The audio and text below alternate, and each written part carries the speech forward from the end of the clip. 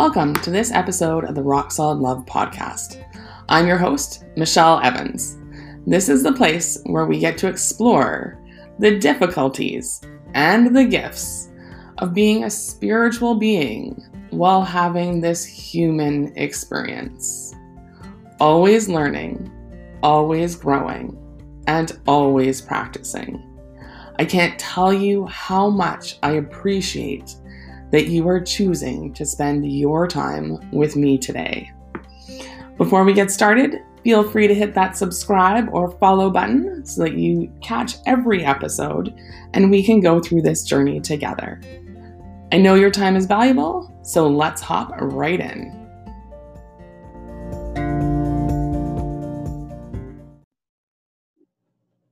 Hey, welcome back to the Rock Solid Love Podcast. I am really excited today to be able to talk to Richard, who is known as the Comeback Coach. And of course, I want to learn a ton from him because his story starts with addiction. So it's pretty closely linked to my own. And so I want to thank you for being here with me today, Richard. Thank you for having me on. And I think this is going to be fun. And hopefully there's one person out there that needs to hear what we're going to talk about today. And if we just save one life, it's all worth it. Absolutely. And that soul messages just brought tears to my eyes that there is absolutely somebody out there that needs to hear this conversation. So tell me where you're joining me from.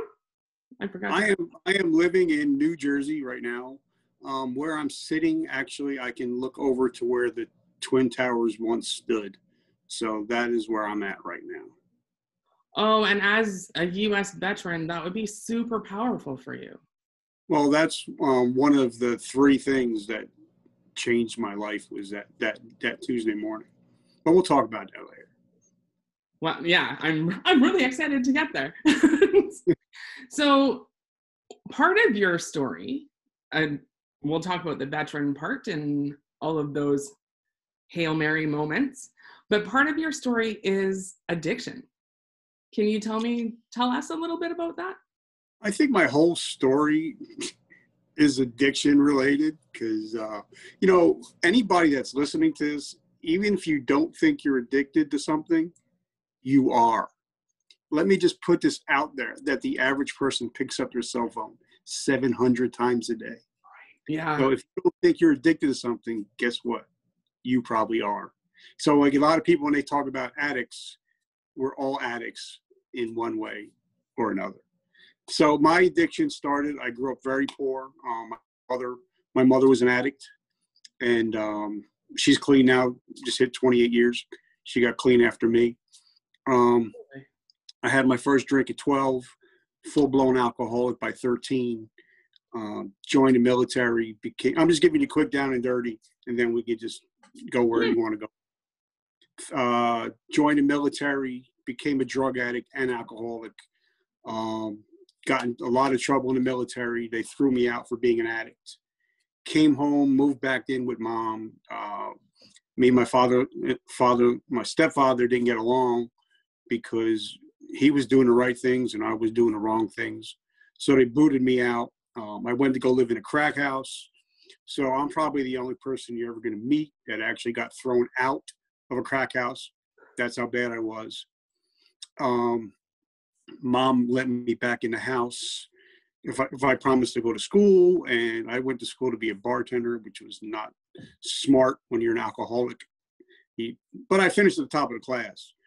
I got my first job New Year's Eve, 1988 to 89. My first job I got, it was a friend of ours, was a police officer. He owned a bar. I went to go bartend for him New Year's Eve. Everything was going great.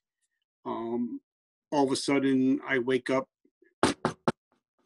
It was him and his buddies coming to lock me up because I gave away like $2,000 worth of free drinks, and I stole $5,000. I had $5,000 in my pocket. And this is the first time that I got lucky. He gave me a choice. He said, Rich, you can either get me the money back in 24 hours or you can do 5 years in a state penitentiary. And through family members and parents and my stepfather, who we didn't get along, he actually stepped up to the plate.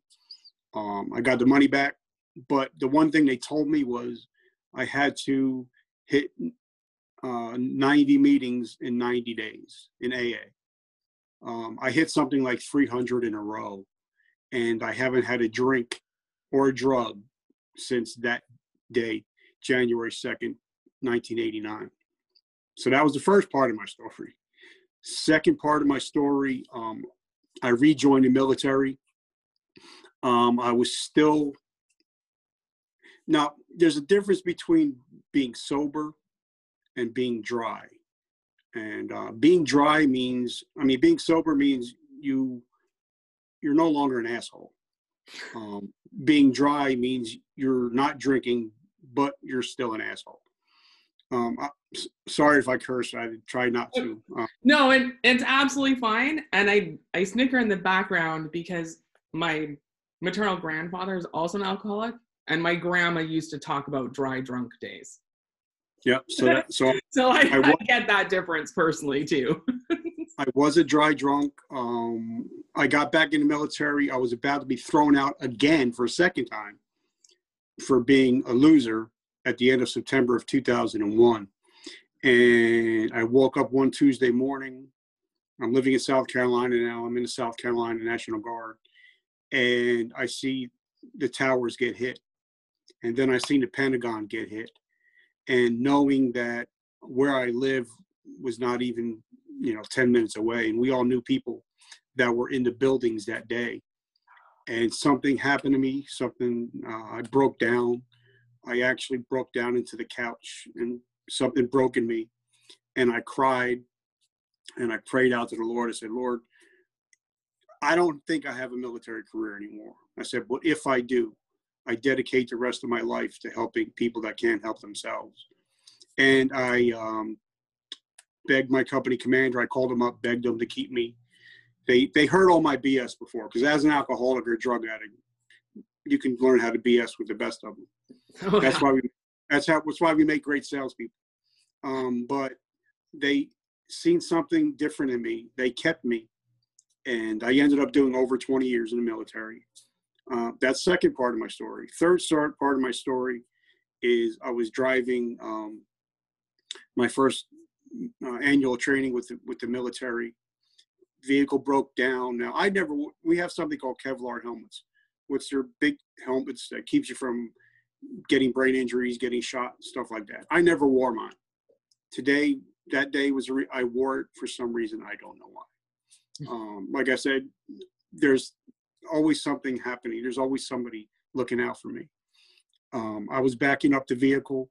Instead of the young private hitting the brakes, he hit the gas. He ran over my body and my head. I lost the vision in my left eye. I had a traumatic brain injury. And because of that, the military threw me out. Well, they medically retired me. And so once that happened is when I got into a really, really deep, dark depression.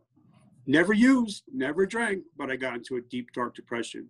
And that's when the whole healing started to come about, is when I started to go get help at that point. So those are my, that's just a quick down and dirty. So we'll go wherever you want after that. Okay. So as tears rim my eyelids, because the amount of support that you've had throughout your journey, that I always call it your spiritual support team, that invisible system that intervenes that we don't know why. And I think your story is amazing. So where do I want to start? Wherever you want. I know. So let's start back when you were a young teenager, and like you said that you had your first drink at 12. Was that a home environment? Was it a party? How did that? No, it was actually, for some reason, New Year's Eves have been big in my life. I don't know why, but it was New Year's Eve. Me and my cousins, my older cousins, our parents went out for New Year's Eve, and we found a bottle of something, and we drank it. And drank. My older cousin, she's always been a person that doesn't partake. Me and my other cousin, we're known as carbo and hydrate. We're like twins, me and her. So she had a drink, and then I just had a drink, and all of a sudden, I got warm and fuzzy, and I was like, wow, this is great. I'm coming out of my shell. I'm not, I can be somebody that I'm not normally. And that's when it all just went from downhill, because I figured, all right, once my cousins leave, I'm like, mom's got a whole bunch of bottles here, and I could just start, drinking little bit by little bit. And that's what happened. And I just went from starting, every day, and then, drinking before school. And then I found friends that were drinkers like me. And then that's when the whole ball got rolling. Yeah.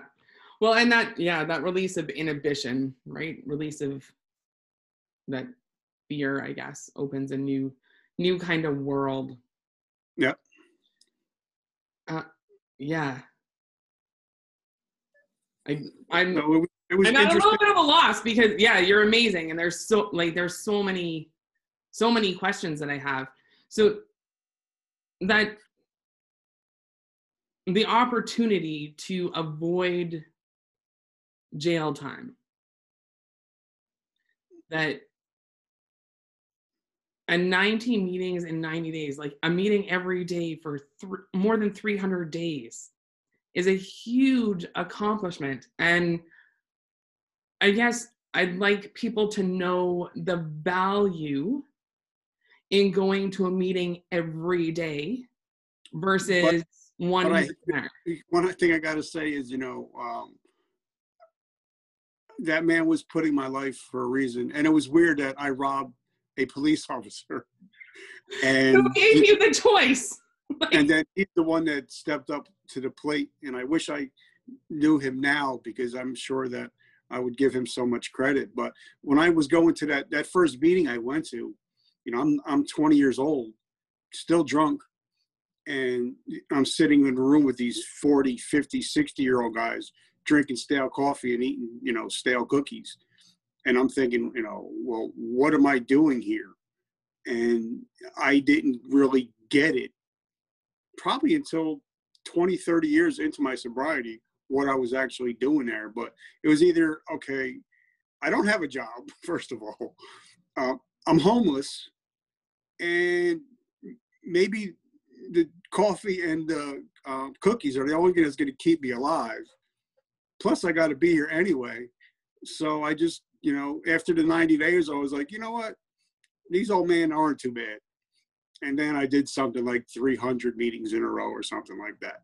Because then I started to understand, I started to see people like me coming in and coming out of the rooms, and then some of them actually dying while I was still in the rooms with them, and they died the next day because they went out and thought, all right, I got another run in me.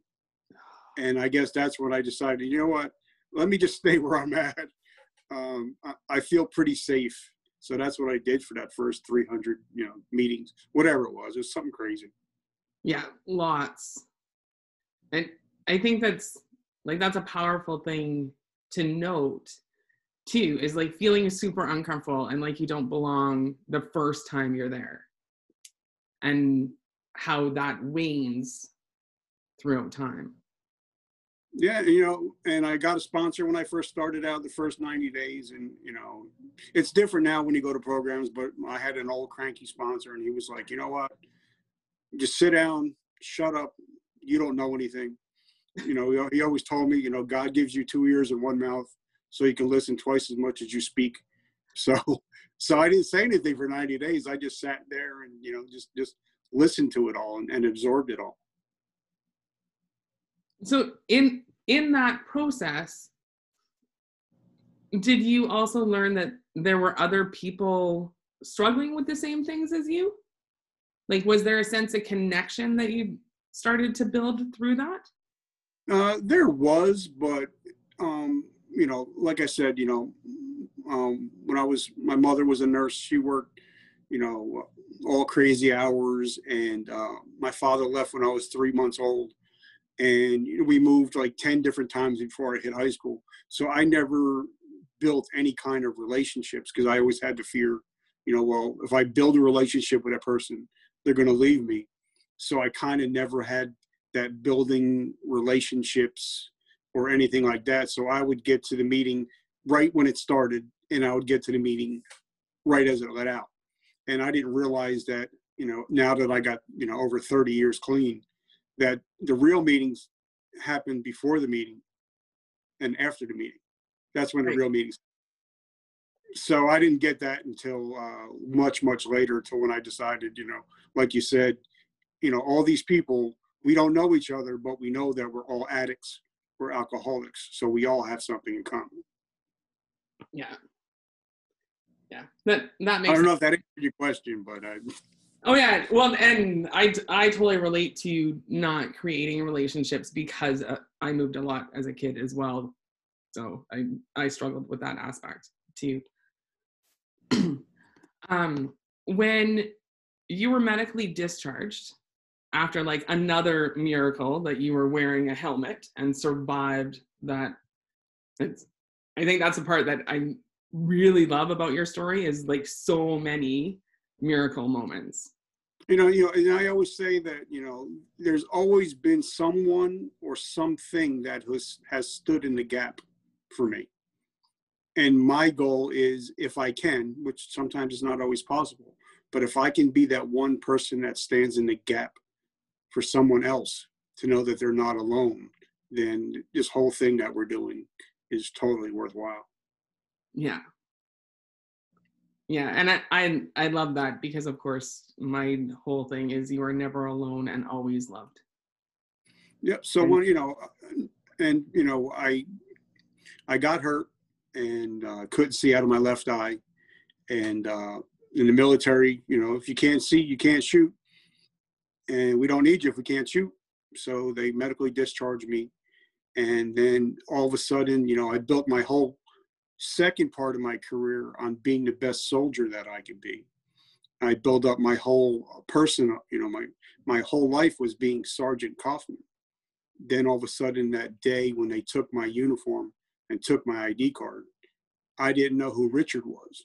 And that's the whole process of healing actually, you know, started with that day that I had to find out who Richard was.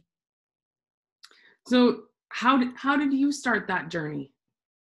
Well, it started about 6 months to a year earlier, because in order for them, the military discharge you, they have to put you through all kind of medical stuff and go see all kinds of doctors. So they send us down to a medical unit, and what you do is you go to a big building and you sit there all weekend, and there's like maybe 100 people that are doing the same thing, and you don't do anything. So what I started doing is I started reading a lot. It was hard to do with one eye, but I started, you know, I just started to really read a lot. And I started hearing about this guy named Gary V. I'm like, who the hell's Gary V? And then I started to start getting into just listening to positive messages, you know, reading positive books, positive mental attitudes for people that who were struggling, you know, with issues like myself, and how they came back. And so they medically discharged me, and, you know, I got into a deep funk probably for, you know, the first year, I would say. But my wife was my best friend, and my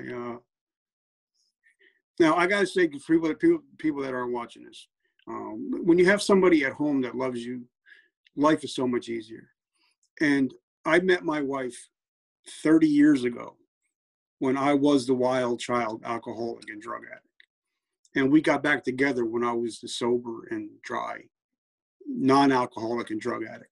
And she still loves me, but she's the one that started to say, all right, you need to get off your ass. You need to get help. You need to start going to meetings again. So she's the one that pushed me. So I started to, you know, go to meetings again. And I started to think, you know what?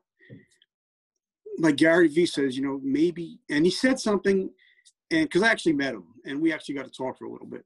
And he said, Rich, he said, you know what? He said, your legacy will always be more valuable than your currency. And I just took that to heart, and I started to say, you know, what is my legacy in this life? And that's when the whole getting help for myself, getting psychiatric help, and then talking to other people that are struggling with the same things that I was. And that's how the book came out, and all that happened. So it's only been about 3 years that I really started to help other people. Right, really started to voice and share your story in hopes of helping others. Yeah, so the first 7 years it was getting help. I still go to the VA. I still have a psychologist and a psychologist that I talk to, because the first thing you have to do in order to get help is say, I need help. And so that's where it all started, with saying, you know what, I'm clean and sober, but I still need help, or else I'm going to go off the rails on the crazy train. And that's what happened. I just decided, you know, my wife said, you need help. And that's when I started to ask for help. So I guess the question that I most want to ask you is, like, now that you've been through part of your healing process, or a lot of your healing journey, when you look back on when you started drinking and the days that you were drinking,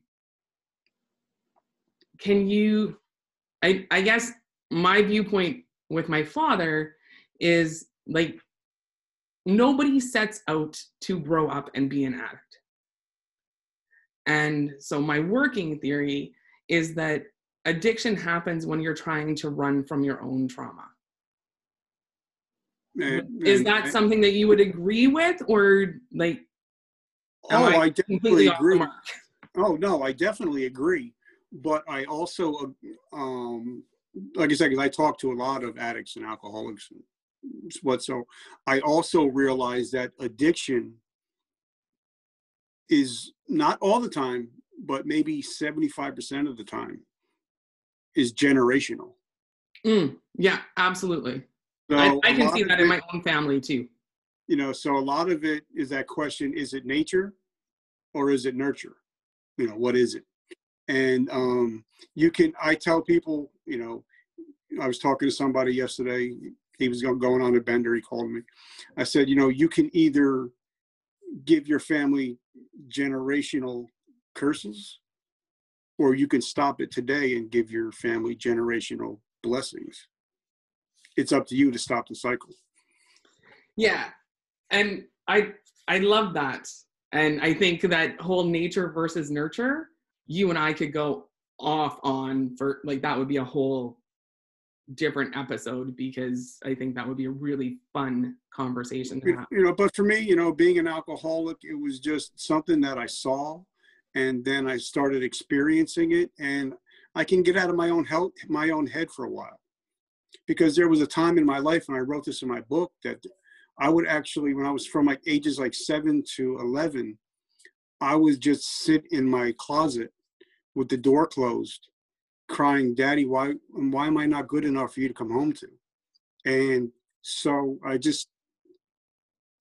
when I started drinking, I didn't have to think about that little boy in the closet anymore. And I think that was one of the big things, you know, when I started drinking, I'd never thought about that anymore. You know, I didn't have to think about that little boy anymore. Sorry. No, please don't apologize. Tears are like rain for the soul, is my saying, and I commend you for being able to share on such a vulnerable level. That I'm honored and grateful that you can do that here. So, you know, like when I started drinking, I didn't have to think about all that again. But then when I wrote my book about 2 years ago, I had to go back and take the scabs off of all the old wounds. And, you know, for the people that are listening to this, there's 3 things that you can do today you can actually do in the next 24 hours to turn your whole life around. 1, go back and forgive anybody that's ever hurt you. 2nd, go back and ask forgiveness for people you've hurt. And then 3rd, forgive yourself. And those 3, if you could do those 3 things, you guys don't have to live a life of addiction anymore.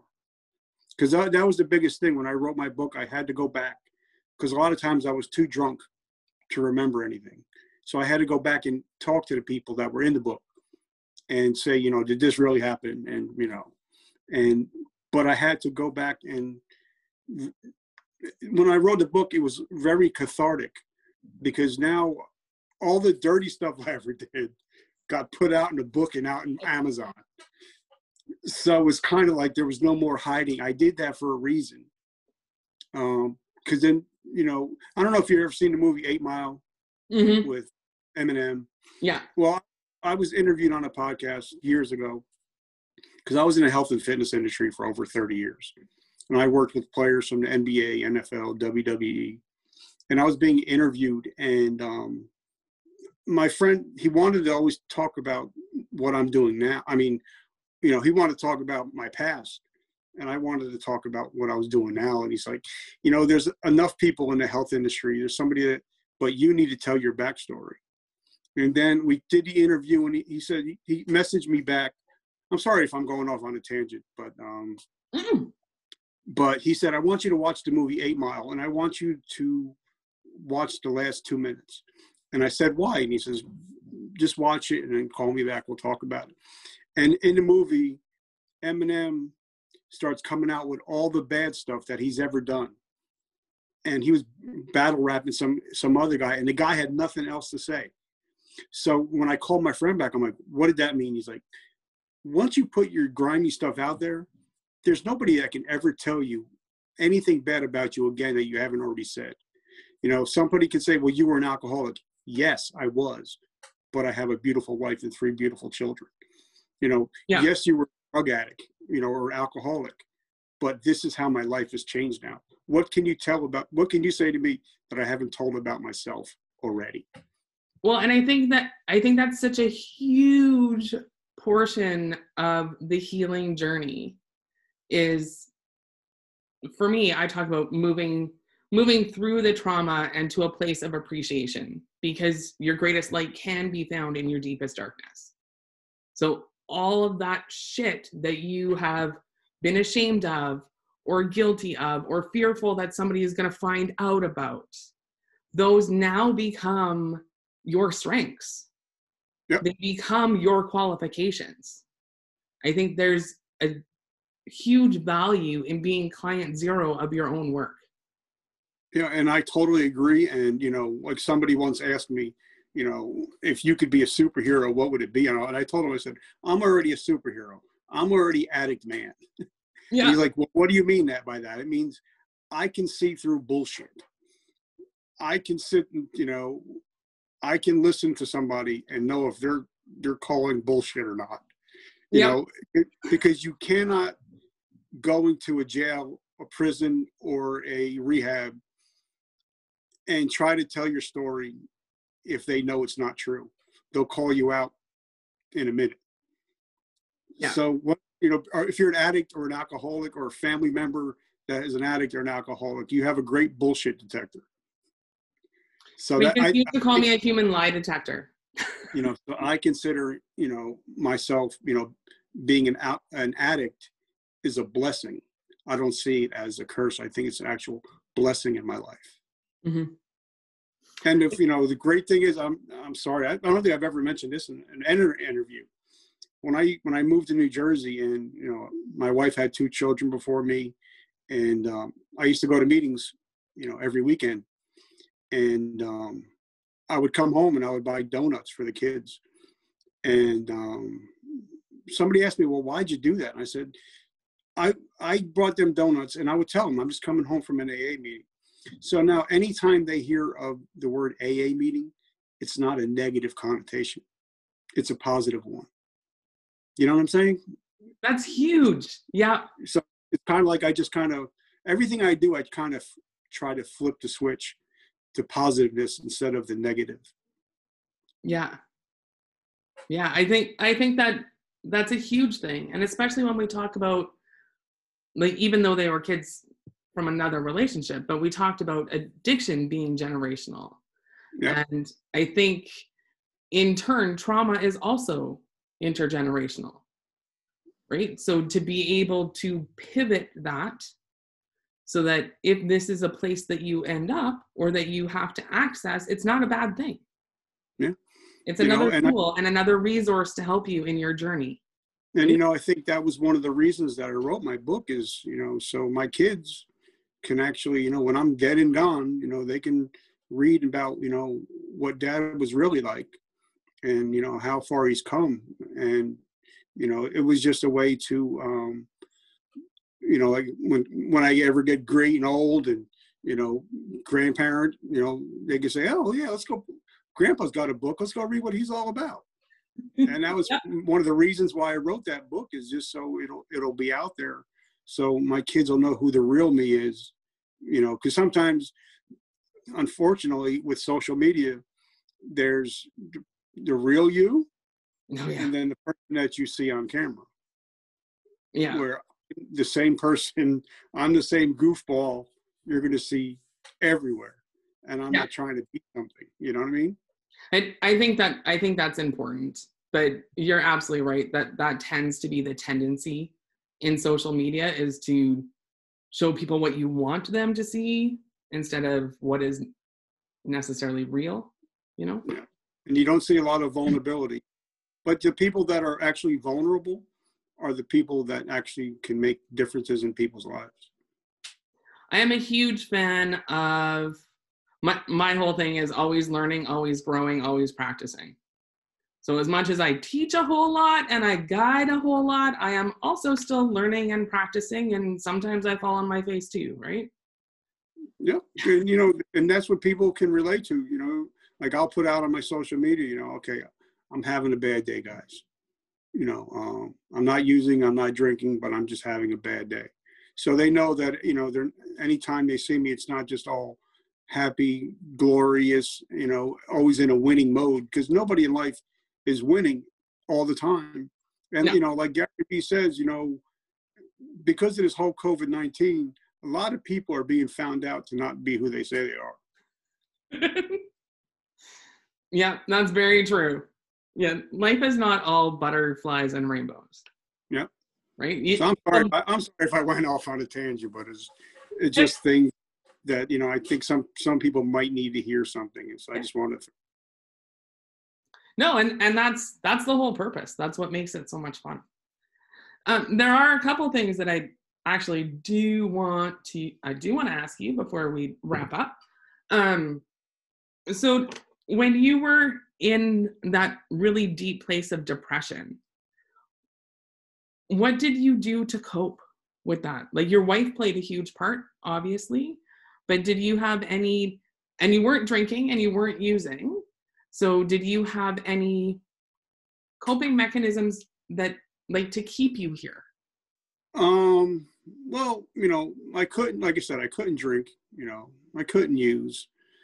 I resorted to food, you know, I gained like 50 pounds with the depression. And then like I said, I just started reading a lot, and then I just started to get into people's stories that have it worse than me. Like I started, you know, reading, you know, all these different people that have, you know, Helen Keller that were, you know, blind and deaf, you know, and people that I started, like I was talking to somebody last week and they're like, man, I can't believe you're blind. You're 80% blind right now. And you're still putting out 5 shows a week. And I was like, yeah, but there's a guy out there I'm going to interview. He's got no arms and no legs and he's water skis. So I'm like, you know, there's somebody out there that has it worse than you, that's doing better than you. So I just started, you know, to get into trying to learn about how other people started, you know, how to coping with loss and trauma and how they came through the other side.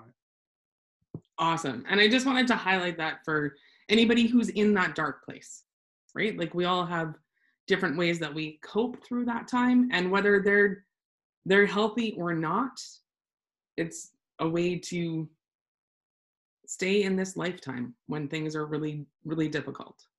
Yeah. So, and then, you know, and sometimes, like you said, you know, as we're talking, I'm thinking, you know, there's people that would message me or send a text message at my deepest point. And I looked at the phone and I'd be like, God, that was you. There's no way that could have happened, but that was you working. Like, I had a guy, I was in a deep, dark depression maybe about a year ago, because I still get them. I still get a depression. And he messaged me out of the blue. He's like, I was watching one of your videos and I had the 9mm in my mouth and I was about to pull the trigger. And I heard what you were talking about. And I put the gun down, I unloaded it, and I called for 911 and I went to go get help. And I was like, wow, God is working, whether we want to think about it or not. Yeah. Whatever you call him, I call him God, you can call him the universe. But there's a reason why every one of us is still here. And I tell everybody, if you're watching this, just do me a favor, 1 second, just put your hand on your chest. If you can feel your heartbeat, that means you have a purpose. There's a reason why you're still here. I love it. I think that is huge. And of course, my whole jam is spiritual connection to self, and energetic connection. So I love how, like, the role God has played in your life. Yeah, and for me, I call it divine. I call it spiritual support team. I'm the same as you. I'm not picky on language. But in the time that you were drinking, was there a difference or a disconnection in your connection with God? Yes. And for some reason, God has always been in my life, whether I wanted to or not. Absolutely. It's just a matter of whether or not we recognize it. Yep. Because what happened, my parents, when they were still addicts, I guess, took me to go see Billy Graham or something like that in the 70s. And I always remembered that. But I always felt a presence in my life. But, for the people that are, watching, hopefully at least one person's watching, if you don't feel the presence of the higher power, whatever it is in your life, you are the one that moved. He didn't move. You're the one that moved away. And you can move right back. I always preach, like, you simply forgot, right? Like, life happened and you forgot. So for me, it's all about remembering and reconnecting, because it's all, like you said, it's always there, whether we recognize it or not. Yep. And then just, the last year or so, I went through some health issues. And then I started really, realizing, this life that we're here, it's very temporary. Mm-hmm. And I started to think, talking back again about legacy. And then I just started to really think, because my dad is dying of pancreatic cancer right now. And I talked to him and I said, what are you thinking? He said, son, I only have one day at a time. And then I really started thinking about it. And I started thinking, what would happen if we never thought about tomorrow? We never thought about yesterday, but we only just focus on the exact minute that we were in, and actually being present in all aspects of our life just for that 1 minute at a time, how much life would change. So I started doing that. I just started, thinking about being present in everything that I do, whether it's having dinner with the family, whether it's talking to you, talking to somebody else. I'm not thinking about anything else except the present, because there's a reason why the word present and the word wrapped present is the same exact thing, because the presence that we have, it is a present from God. Yeah. So, try to be in the present. And somebody told me yesterday, if you have 1 foot on yesterday and 1 foot on tomorrow, you're shitting all over today.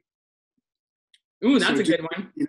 So just try to be present in everything you do, and life gets a lot better because you're not thinking about what I could have done, what I should have done, what I will do.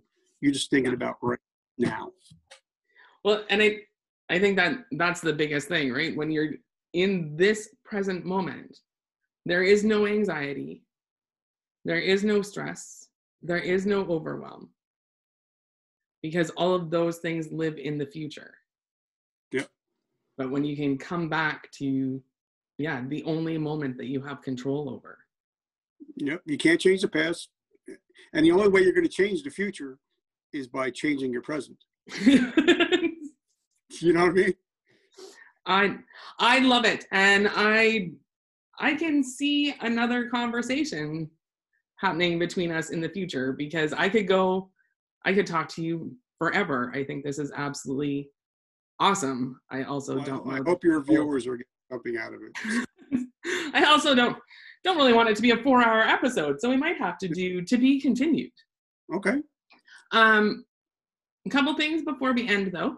You've mentioned the book more than once. I would love you to tell us what it is so people can head over to Amazon if they want to learn more about your story. It's called A Hero's Journey from Darkness to Light. And when a lot of people think, they hear the title, oh, it's a hero's journey, he must think he's a hero. But I explained it on the front page. And, like I said, I've been very blessed. And I don't know, because you might be a little bit younger than I am. A lot of people remember the Superman movies, and Christopher Reeve was played Superman, the original Superman movies, and he passed away. And I asked his wife if I can use his opening quote for the book, and she allowed me. And what I meant by hero's journey is the real heroes are people that are like me and you, or veterans or first responders that stand in the gap for others, and that were people that ran into the buildings while everybody else was running out. And that's what the book is for. It tells my life story, but the last 2 chapters are on what addiction really looks like, and what people that are suicidal, what it actually looks like compared to what people think it looks like. And all the money that the money makes goes to help veterans and first responders that are struggling with PTSD. So I make no money off of it. Yeah, that is beautiful. And I am so grateful that you chose to spend your time with me today and share your story with those people listening, and with me, because it's truly my honor. Get to learn a lot. One thing that I love to ask people always is, what is the one thing that you wish people knew?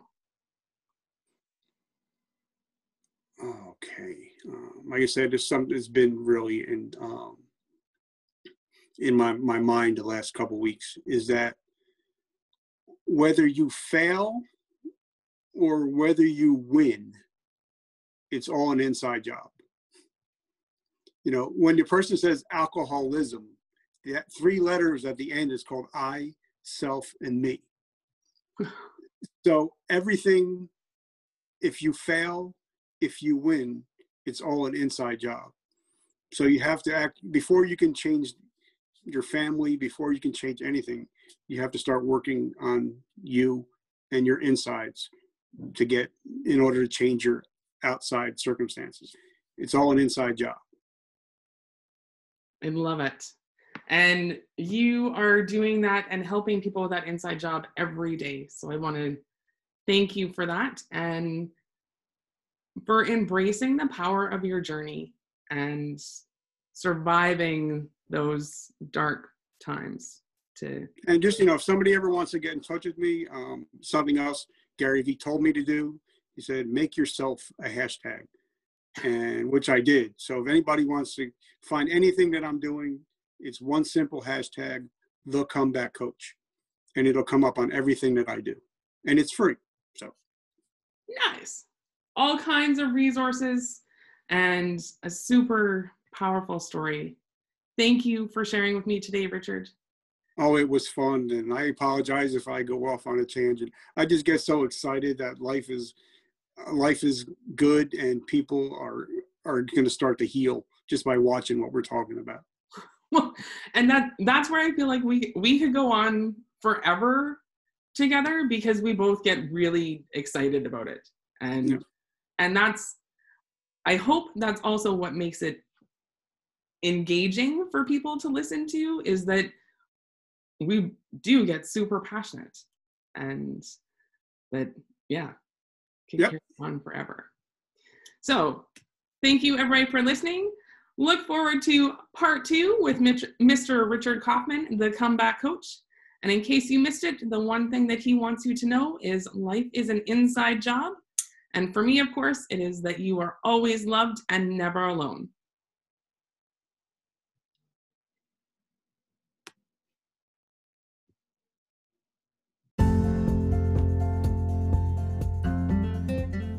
Thank you again for choosing to spend your time with me today. Rock Solid Love is more than a podcast. It's more than my business. It is my message and my mission to help you discover that it is always there within you and around you every moment of every day. If you've heard something here that struck a chord, please share to help spread the message. Send me a voice memo. Let's connect and see where we can take it. Dive a little deeper. There's something that I know for sure. You are more amazing than you think you are. You are never alone, and you are always loved. Until next time, I see you, I feel you, and I love you.